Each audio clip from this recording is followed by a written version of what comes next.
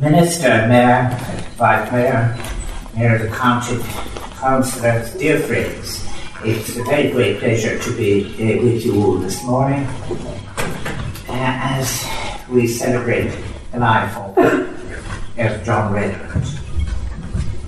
While it is very appropriate that the centenary programme commemorating the death of John Redmond should take place in Waterford City, a Parnellite stronghold which was represented for so many years by John, his son William Archer Redmond, and his daughter-in-law Bridget Redmond, it is so important that here in Wexford, the town and county with which the Redmond name has been so associated for centuries, that such a commemoration as this is taking place.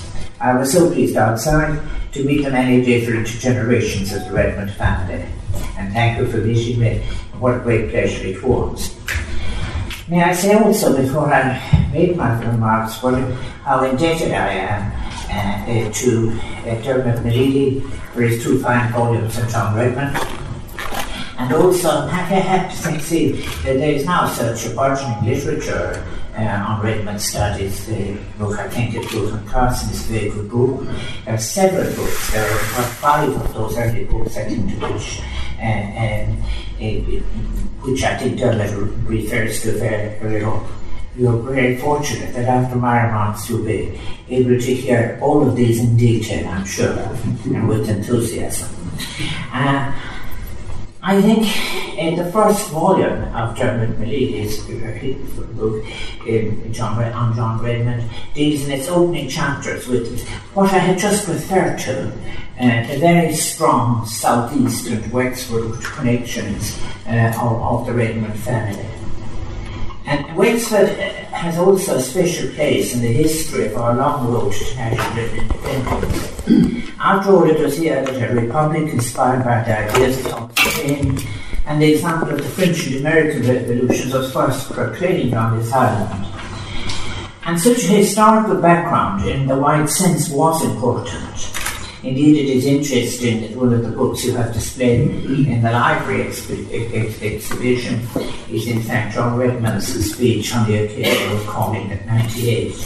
And John Redmond was very influenced by the historical context from which he had sprung and the relationship which his forebears had with the struggles for independence, and also the folk memory of those struggles. As he put it himself, I have been reared in the midst of hills and valleys that witnessed the struggles of 1798, and he went on, I had been taught to regard every scene as a monument to the heroism of our forefathers, and to remember that where now every sod beneath my feet marked a hero's sepulchre. My boyish ears had listened to the tales of 98 from the lips of old men who had themselves witnessed the struggles, and I scarcely know a family who cannot tell of a father or a grandfather or some other relative who died fighting at Wexford, Roulart or Ross.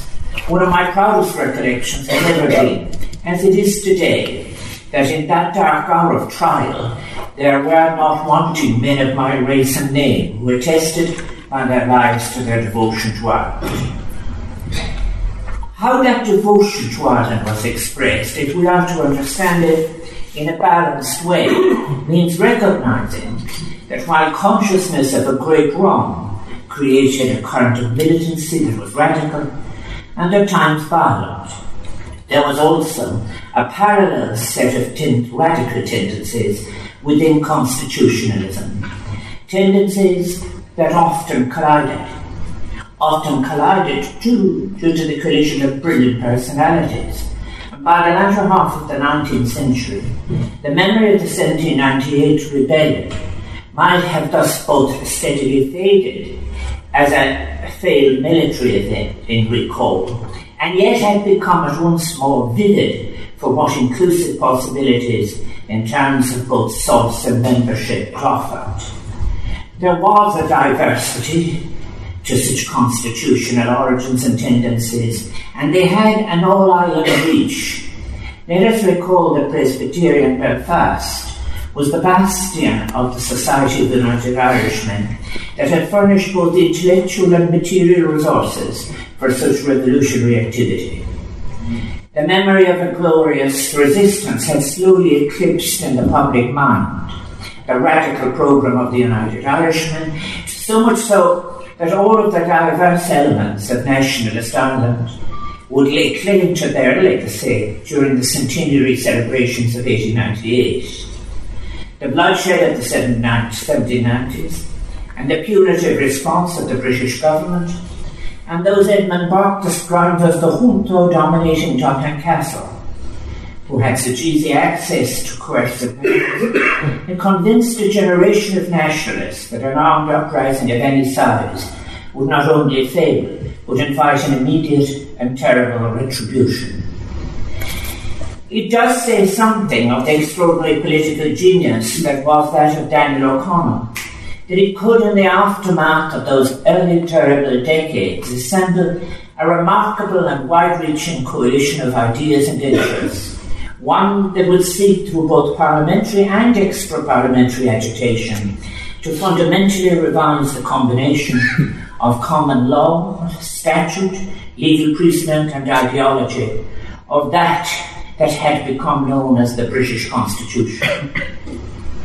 A true historiography of the second half of the 19th century, then, when it deals with the relationship between Britain and Ireland, has to deal with all of the tensions, both of the context outside Parliament, land, religion, rights, and also the different strategies, including the many innovations that would be applied within Parliament to advance the case for legislative independence.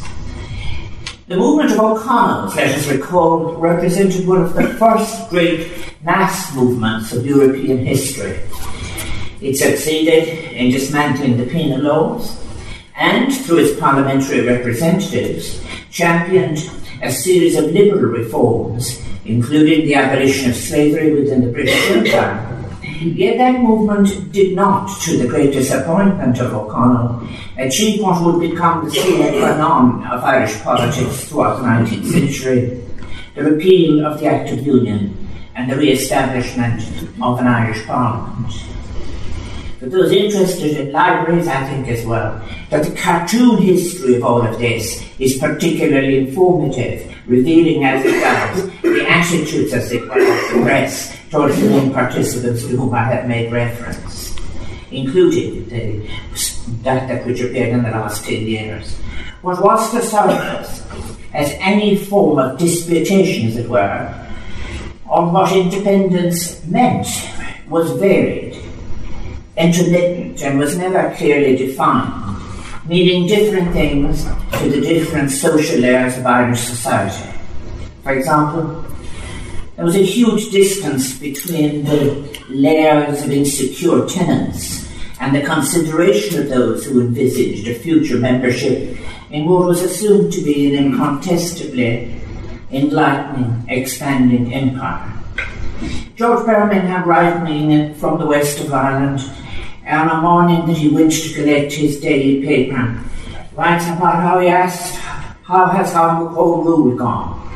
To get the reply, "To hell with Home Rule, sure it's the land we're after."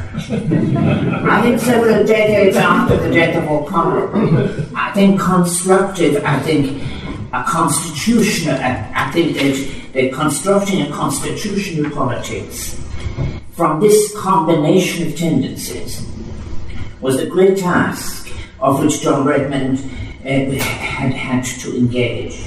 It was a task to which he dedicated his political life, and of course, like Daniel O'Connell and Charles Stewart Parnell, in terms of leadership, he would come in his time to be seen as representing the Irish nation itself. For though he is now often remembered as a great parliamentarian, both in his mastery of procedure and oratory, he was, let us recall, the leader of one of the great movements of thought and action of the 19th century, one that at its height was capable of wresting from the British Parliament concessions that seemed unimaginable to contemporaries, including some of his British contemporaries, and they left tangible results in housing for labourers, university independence, and of course opposition to various forms of coercion acts and several actions in favour of amnesty. When John Redmond took the then parliamentary seat of New Ross in 1881, he was joining a newly revived national movement, one that had, through the new departure, the Land War of 1789 to 92, brought together some of the diverse strands of Irish nationalism: the struggle for the land, the battle for legislative independence, the radical separatism of the Irish Republican Brotherhood, which drew on the support and organisation of Irish men and women steeped in the radical democratic politics of the United States, although buried beneath that are further divisions, including the particular forms of political organisation associated with the Irish in America. The Irish Parliamentary Party, founded by Isaac Butt, who in his time had valiantly sought to hold together, but often amounted to a fractious and often aristocratic caucus, had been transformed under the leadership of Parnell into a disciplined force that understood but also saw the limitations of the British House of Commons.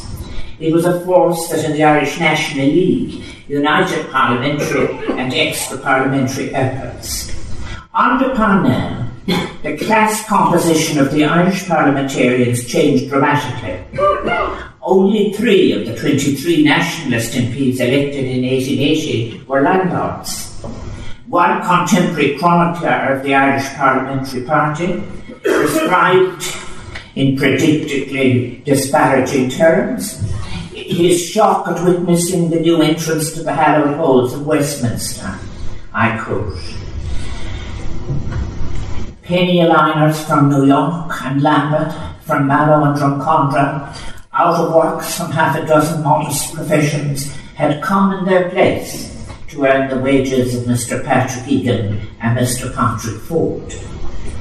Despite emerging from a different milieu to that of journalists such as Tim Healy or labourers, brilliantly informed ones such as Michael Davitt, John Redmond was a wholehearted champion of the rights of tenants and firmly committed to pursuing that policy through parliamentary obstructionism, where he readily joined Charles Stewart Parnell, to whom I think he would give an extraordinary loyalty and devotion, something that was the subject of a correspondence between him and Carson, for example.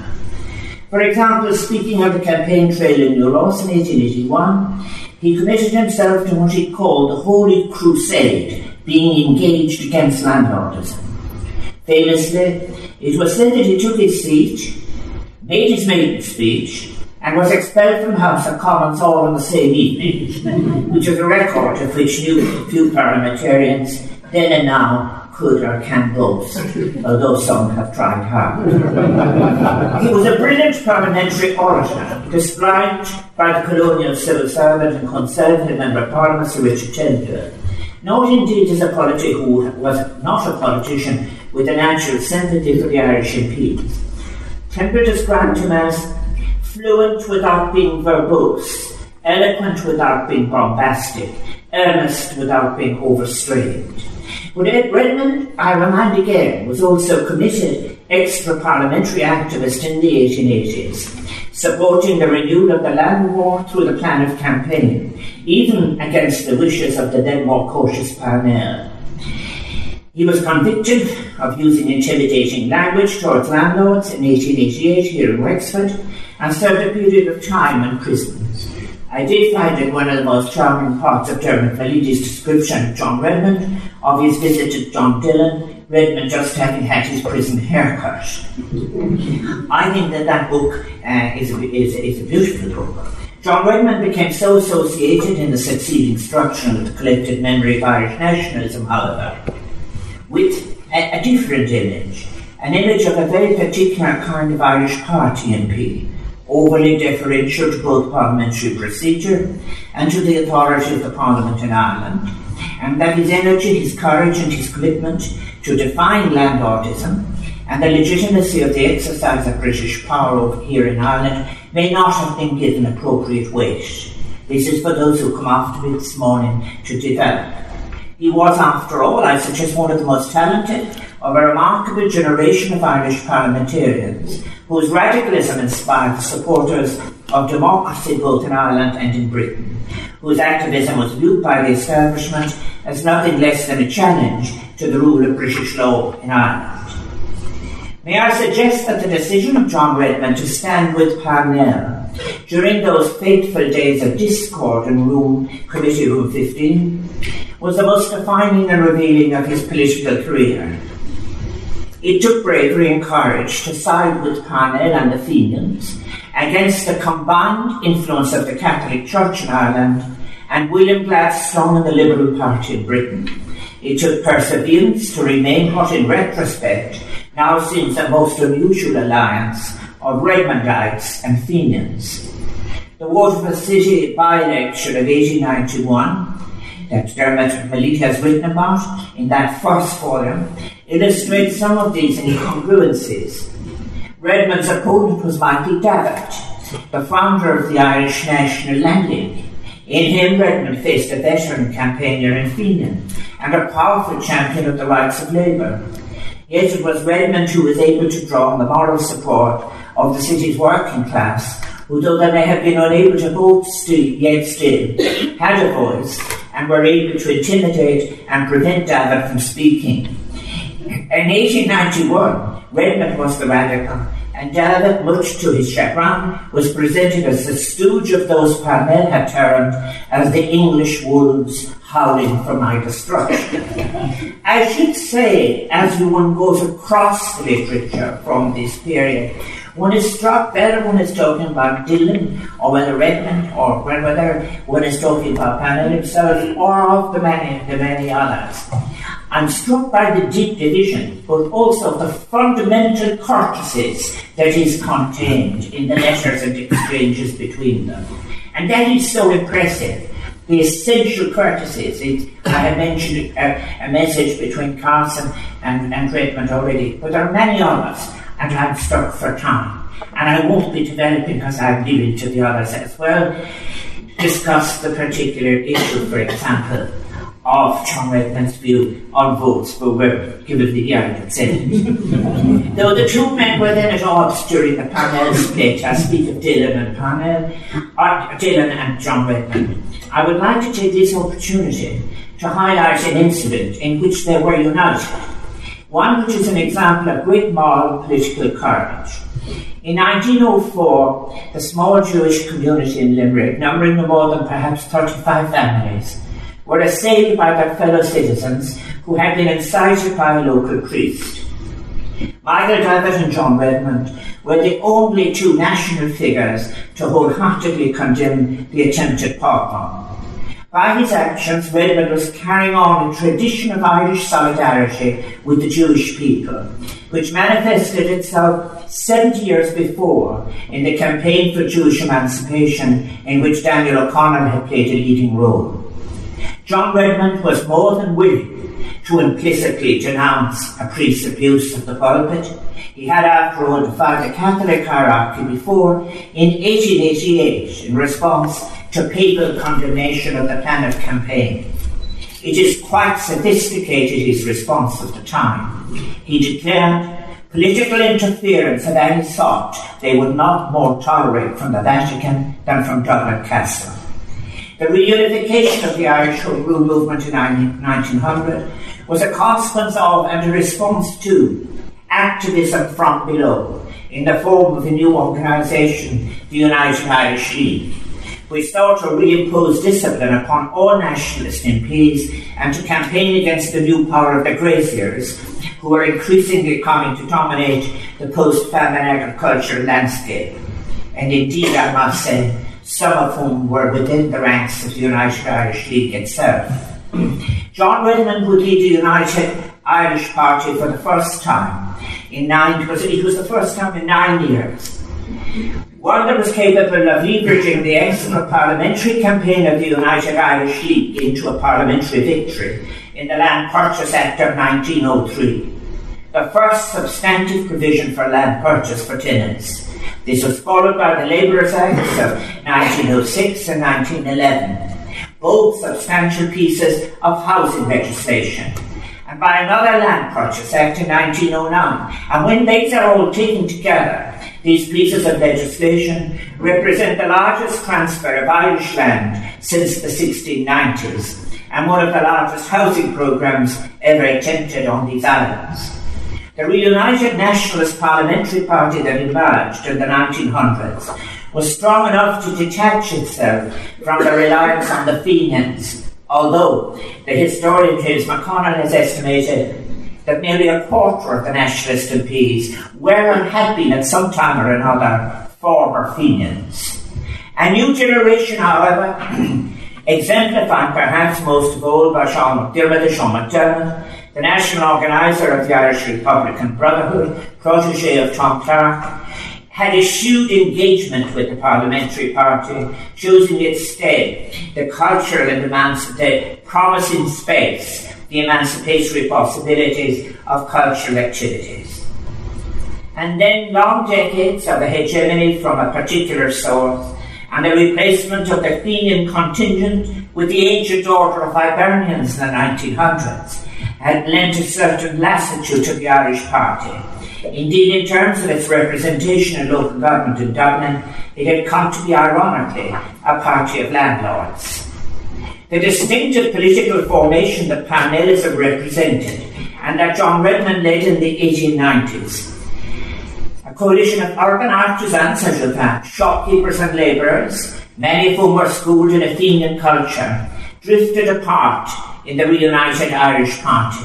And of course a new syndicalist trade union movement led by Jim Larkin had emerged to organise workers in urban areas, epitomised of course by the battle for union recognition that occurred in this town in 1911. But yet there are very significant differences between the response to it and itself of the Wexford lockout of 1911 and the Dublin lockout of 1913, both in terms of business, public and clerical support and reaction. In this decade of centenaries, we are all invited to recall what has come to be known as an Irish Revolution. We have now come to use that appellation, revolution, in recognition of the rupture that occurred in the years between 1916 and 1923. A rupture that was a mixture of heroism, some disastrous military decisions, new alliances, for example, in opposition to an imposed conscription of 1918, shared responses to the executions of 16. The Irish people have seen the rise in Europe of new ideas, and also I think that they have experienced these through cultural innovations which are readily enough, and the possibility, and I emphasise the possibility, of not only a transfer of power and authority between classes, genders and generations in Ireland, but of an idealism that could be turned into practice or indeed later discarded in favour of a pragmatic adjustment to new and different property classes. In Britain, fin de siècle, Britain had itself come to be gripped by a new imperial spirit, one that had grown in strength since the crowning of Queen Victoria's Empress of India, a decision that Isaac Butt and his colleagues had challenged in the House of Commons. Politicians such as Cecil Rhodes and Joseph Gentleman dreamed of an imperial federation of self-governing white settler states ruling over the rest of the British Empire. Irish parliamentarians, including some former Fenians, were not immune to mimicking such sentiments, and by the time of the Third Home Rule Bill, many of the critics of the parliamentary party could be forgiven for believing that home rule within the empire had indeed become the ne plus ultra for the party. This belief was given succour by the wholehearted support given to the British war effort during the First World War by John Redmond, a decision that, much like the decision of the Socialist and Social Democratic parties in Europe to support their respective national war efforts, will continue to be matters of great controversy and correctly of debate. John Redmond and the Irish Party could not contain the new forces that emerged during our revolutionary period, no more than the polite home rulers of Isaac Butt's time could have concluded John Redmond's father, William, could contain the enthusiasm of John Redmond and his generation for land reform and aggressive parliamentary and extra-parliamentary confrontation with British authorities.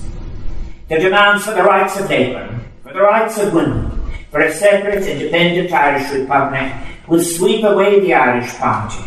They were contained for a short time in the political formation known as Sinn Féin, but it too dissolved in the crucible of the terrible Civil War, unable and in some cases unwilling to represent the multiple ideas and interests which gave it life. The independence of our country was not, I suggest, and I believe could not be won by parliamentary manoeuvres alone. The Irish Party, who thwarted British authority so successfully in Ireland through the Land War and the Plymouth Campaign, attest, demonstrated by their actions that they were never really fully convinced of this either, as the long and unremitting national liberation struggles waged by the nations of the global South throughout the 20th century have shown, great empires do not yield easily. Our own war of independence was as necessary as any of those wars of national liberation fought by other peoples. Yet, let us recognise that there was no simple or linear path to our national self-determination, and it was the Irish Party carried the struggle for very many years, winning respect and admiration for the cause of Home Rule. The constitutional advocacy and legacy informed the practices of the new state. For example, it is to be reflected, I think, in the form which the 1922 Constitution took. When I addressed the Houses of Parliament in Westminster 4 years ago, I spoke of the inspiration I took from standing in a place where for more than 100 years many dedicated Irish parliamentarians represented not only the interests and aspirations of the Irish people, but also contributed to the development of British democracy and spoke in favour of so many humanitarian causes abroad. Today I am delighted as President of Ireland, Uachtaráin Ó HÉireann, to have this opportunity to participate in the commemoration and tribute to one of the greatest of those Irish parliamentarians, a patriot and a courageous politician who sought at all times, often carrying the burden of illness and paying heavy personal cost, to do what he thought was right in the best interest of our people. The southeast of Ireland was always in John Redmond's heart, and thus it is so appropriate that he be honoured here indeed, as his grand-uncle was in Wexford. Míle buíochas, Gurmá.